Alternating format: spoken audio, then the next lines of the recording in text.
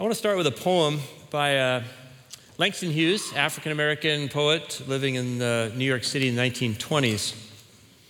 Writes this about the city. In the morning, the city spreads its wings, making a song in stone that sings. In the evening, goes to bed, hanging lights above its head. In 597 BC, people who should be waking up in Jerusalem are, through no cause of their own, suddenly going to be waking up in Babylon, the wrong city. And the prophet Jeremiah will write a letter from Jerusalem to Babylon, giving them instructions for this new and unwelcome situation. We find that letter in Jeremiah 29, 1 through 14. Let's turn there. You're going to see what Jeremiah tells them to do is, and it shouldn't be any surprise by now, build. Right? Page 638 of the Pew Bible, and go ahead and remain seated because I'd like to read this text for us this morning. I'm going to read Jeremiah 29 down to verse 1 down to verse 14. And when I'm done reading, I'll say, "This is the word of the Lord," so that if you believe it, you can say, "Thanks be to God." Listen carefully. You're hearing God's holy word.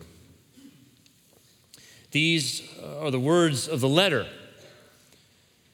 that the prophet Jeremiah sent from Jerusalem to the remaining elders among the exiles, and to the priests, the prophets, and all the people whom Nebuchadnezzar had taken into exile from Jerusalem to Babylon. This was after the king Jeconiah and the queen mother, the court officials, the leaders of Judah and Jerusalem, the artisans and the smiths had departed from Jerusalem. Now they tell us about the courier. The letter was sent by the hand of Elisha, son of Shaphan, and Gemariah, son of Hilkiah, whom King Zedekiah of Judah sent to Babylon to King Nebuchadnezzar of Babylon. The letter said, "Thus says the Lord of hosts, the God of Israel, to all the exiles whom I have sent into exile from Jerusalem to Babylon. Build houses and live in them. Plant gardens and eat what they produce. Take wives and have sons and daughters. Take wives for your sons and give your daughters in marriage, that they may bear sons and daughters. Multiply there and do not decrease. But seek the welfare of the city where I have sent you into exile, and pray to the Lord on its behalf, for in its welfare you will find your welfare.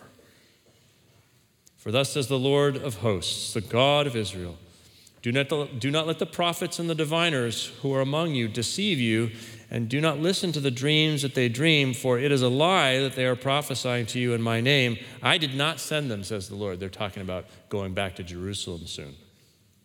Verse 10, "For thus says the Lord, only when Babylon's 70 years are completed will I visit you, and I will fulfill to you my promise and bring you back to this place. For surely I know the plans I have for you, says the Lord, plans for your welfare and not for harm, to give you a future with hope. Then when you call upon me and come and pray to me, I will hear you. When you search for me, you will find me.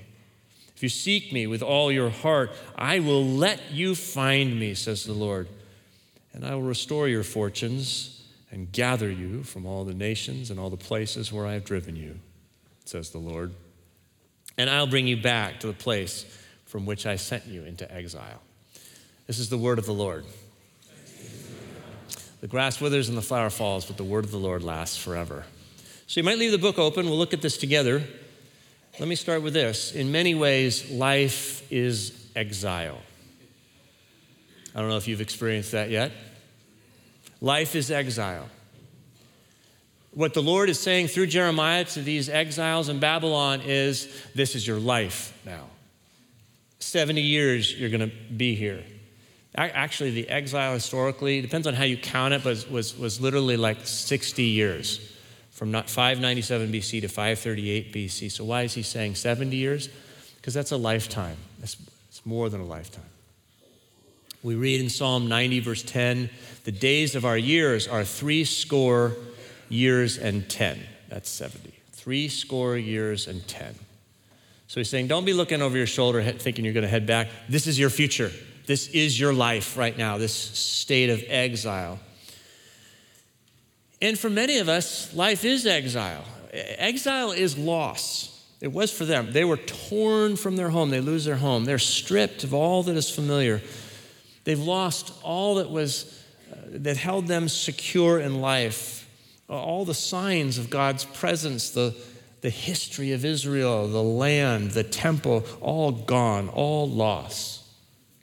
And as I said to you before, whenever there's loss, there's grief. And whenever there's grief, there's anger. And we get a picture of this bubbling up in a horrible way in Psalm 137, where we read, the psalmist says, by the rivers of Babylon, there we sat down and there we wept. This is this community of exiles. O daughter Babylon, they say, you devastator.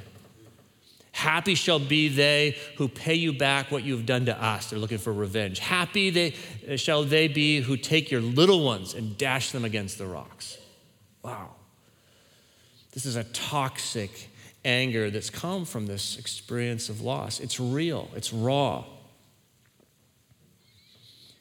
Now, life exposes us to a constant stream of loss and disappointment. Even from the moment we're born, we experience loss. We're torn from the warmth of the womb, and we cry. And if we don't cry, it's not normal, right? That's just part of life. We lose our innocence. We lose our loves. We lose our way. Times we may feel like we're losing our faith. Many of us lose our memory, and ultimately, in the end, we lose our strength. I'm reminded of Jesus, who said, if anyone wants to save his life, he must lose it. Life is exile. And exile can actually be a gift. There's a kind of a strange assurance embedded in this letter. I wonder if you noticed it. It's in the subject of the verbs. The Lord seems to be saying, I am with you. Verses 4 and 14, notice the subject of the verbs. I sent, I drove, I sent, some translations say, carried you into exile. They're tempted to think that the Babylonians did this, that these soldiers did this, these armies did this, these enemies did this. And here's the Lord saying, no, actually, they were the proximate cause, but really I'm the agent of this thing. I'm carrying you into and through this season of exile. I'm with you. That's the gift. I wonder if what you were looking for in Jerusalem, Jeremiah is saying, you might just find in Babylon. It might just be that you won't find it until you get to Babylon. And I don't know what Babylon is for you, but I know that life is filled with loss. Paul Darcy writes, God comes to you disguised as your life. I like that. And that's a life that's oftentimes filled with struggle and sorrow. Augustine, the great theologian, believed that in his case, God was, quote, strewing the pangs of bitterness all over my lawless pleasures to lead me to yourself, he writes in his Confessions. And this seems, in fact, to be the goal. I will let you find me, says the Lord in verse 14. I have carried you into exile just because I love you too much to allow you to live without finding me. I take you on this journey, as hard as it oftentimes is, with pain mixed in with the beauty and the joy, in order for you to find me. And you will find me. I will let you find me, says the Lord, when you seek with your whole heart. So I wonder what it means for us to embrace life as exiles. To own that, to embrace our vulnerability, to lay a hold of our weakness honestly and authentically. When we do that, we are invited to a cross.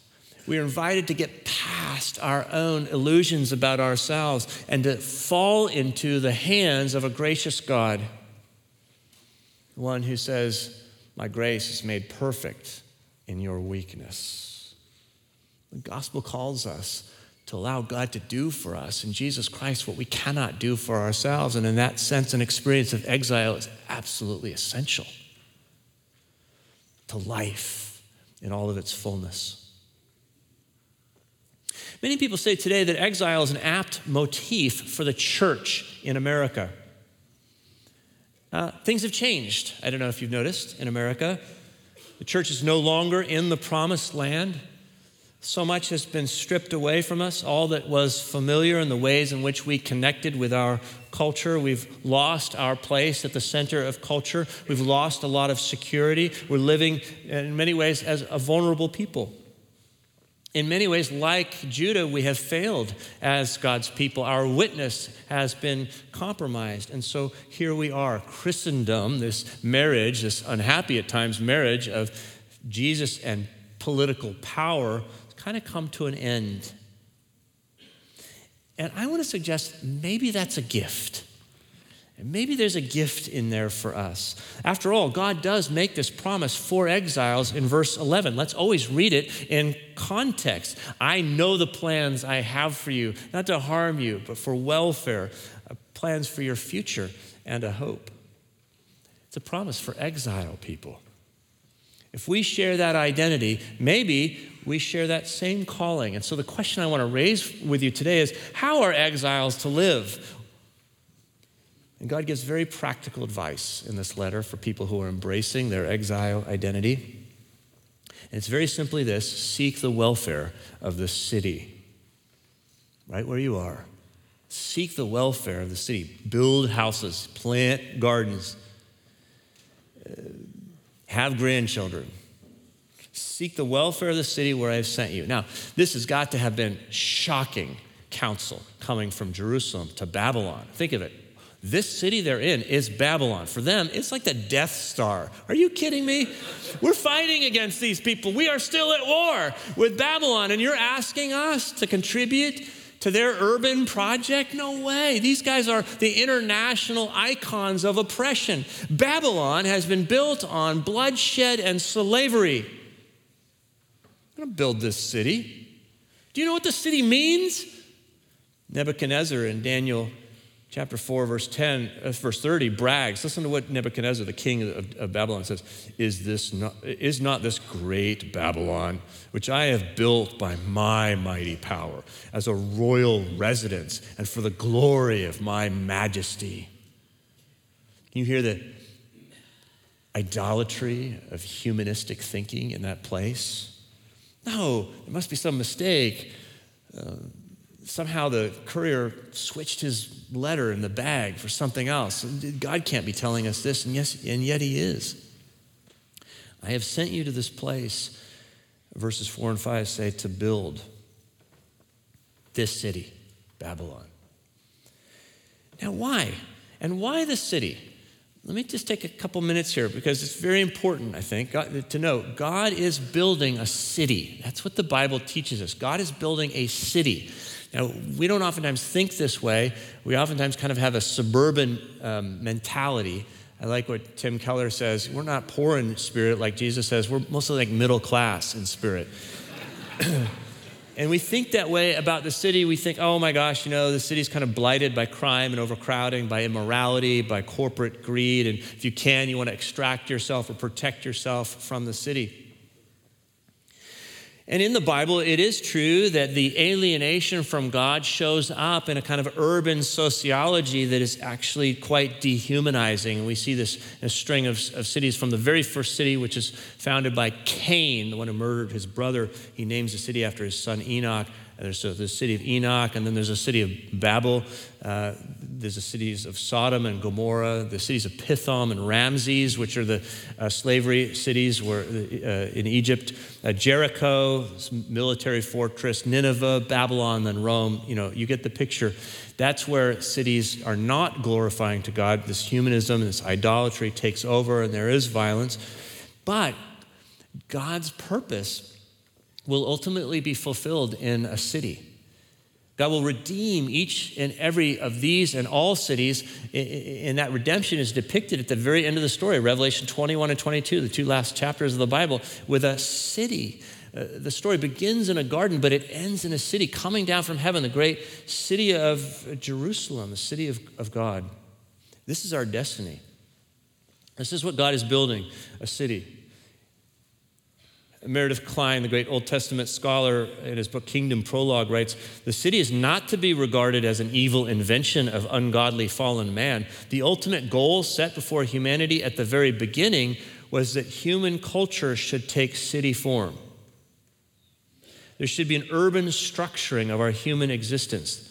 The cultural mandate," he writes, "given at creation was a mandate to build a city."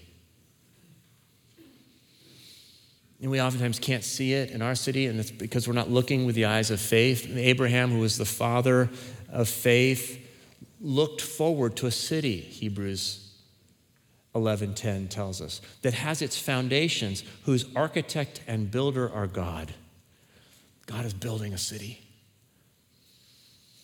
The United Nations tells us that today, 55% of the world's population lives in cities.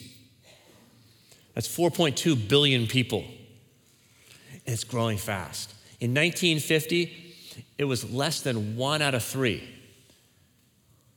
In 2050, they expect it'll be more than 2 out of 3 people around the world be living in urban centers. Why? Well, because cities draw people for security. We come to the city for security. There are job opportunities, social services, health services, educational resources. And cities tend to create diversity because there's space in cities for minorities, for ethnic minorities, for religious minorities, economic minorities, sexual minorities. Minorities of all kinds can find their people inside a city. So there's a diversity. And cities then also tend to catalyze culture and innovation. Because when you have diverse people that are together, they start to look at things in different ways, and it excites the imagination. And so there's development that happens in cities. There's also tends to be spiritual openness in cities because of this different worldviews that come together. There's a learning and a seeking. It's a place where God can make himself known. Edward Glaser has written a book recently, as a Harvard economist, entitled The Triumph of the City, how our greatest invention, meaning the city, makes us richer, smarter, greener, healthier, and happier. And he writes, cities magnify humanity's strengths. I think you could also say cities magnify God's strength in his grace. If people, an exiled people, should come into the city bringing empty pockets and their own vulnerability, might they not give witness to the strength of God who is carrying them? Might they not give witness to grace? And here's the gift for our city. God says to an exiled community, build. God is building a city here within the city of God. And how can we join him? Well, the answer that Jeremiah offers in this letter is to identify with the city. Identify. Think about that word for a second. I see this in verse 7. The letter says, in this city's welfare, you will find your welfare. See, this city's welfare and your welfare are linked. I want you to identify with the city. I want you to make the city's needs your needs as though they were your own. I want to make your opportunities the city's opportunities, so that when it goes well for you, it will go well for the city. Identify with the city, even Babylon, he's saying. Now you can hear this expressed in a slightly different way. This is a biblical principle. In Proverbs chapter 11, Solomon writes, verse 10, when the righteous prosper, the city rejoices. Think about that. When the righteous prosper, the city rejoices. The reason for that is that the righteous identify with the city. So when they prosper, the whole city's starting to do well. We shouldn't come to our city, to Seattle, in order to prosper ourselves, by ourselves. We should come to the city to prosper ourselves, but with it to prosper the whole city. Verse 11, Proverbs 11:11 says this, the next couplet, through the blessing of the upright, a city is exalted. Through the blessing of the upright. These are the righteous. Now, to bless means to will and to work for the benefit of another. The upright will and work for the benefit of the city, Solomon is saying. So the letter calls forth for communities of exiles here in Babylon who would identify with this city. And we see this, by the way, in the book of Daniel. You remember Daniel, Shadrach, Meshach, and Abednego, this little circle of friends, and they show up and they're starting to do this. Now, we don't know for a fact that Daniel read this letter that Jeremiah sent. There's a lot of evidence to suggest he did, because he's in the first wave of exiles that come, the brain drain from Jerusalem that comes in 597. Daniel is in that crew.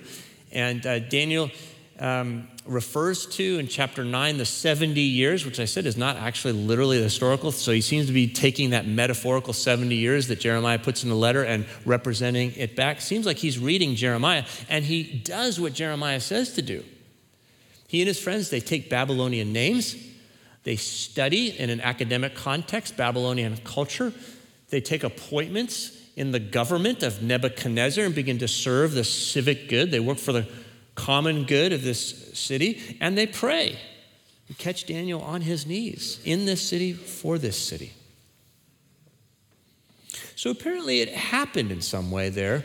It's happened in many other places, and I want to give you one other illustration that's so beautiful and it's familiar to us, but we don't oftentimes think of this way. Think of a vulnerable community that changed the culture of a city. What comes to my mind is the Harlem Renaissance. In the early 1920s in New York City, there were communities of people coming from the South, mostly fleeing the racism of Jim Crow laws, seeking refuge in urban populations like Chicago and, in this case, New York City. They were marginalized. They were people who brought empty pockets and their own vulnerability, and they took root in Harlem. And they built houses, and they built culture as they did. You've heard of some of the names, many others that you haven't heard of. But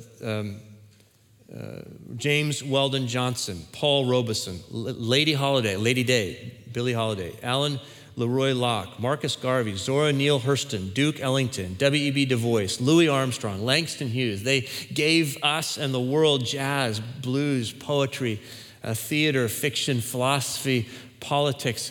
What a lot of people don't know is it grew out of the black church. There was a deep gospel-centered spirituality at work in the Harlem Renaissance. And it changed the world. Let me just give you one illustration of this. Dietrich Bonhoeffer, who was part of the resistance in Nazi Germany, came to New York City in 1930 for a year of study at Union Theological Seminary. And he was very unimpressed with American Christianity. Even at the seminary, he said Union has no theology. He said, there's no theology here, he wrote back to a friend. Thank you very much, Dietrich. Until he was invited by a classmate named Albert Fisher. Albert Fisher was an African-American student at Union, and he took Dietrich to his church, Abyssinia Baptist Church, which was the sort of the spiritual center of the Harlem Renaissance. And Bonhoeffer wouldn't miss a Sunday after that. He said, I heard the gospel for the first time from a Negro, in his words. And it changed him. Reggie Williams, in a fascinating article that's become a book, I haven't read the book, but the article is interesting, talked about how we wouldn't have known Dietrich Bonhoeffer as Dietrich Bonhoeffer if it hadn't been for his experience with the Harlem Renaissance, this community.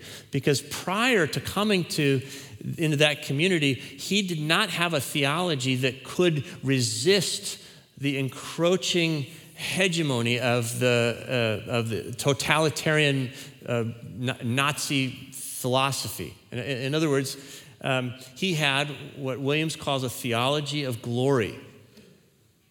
And you can hear some of the nationalism in Dietrich Bonhoeffer's preaching in Spain just prior to coming to New York City. But when he comes to New York City, William argues that he comes into contact with a tradition that recognized Jesus as active and present in the daily lives of marginalized people, identifying with suffering and shame as a redemptive presence in oppression.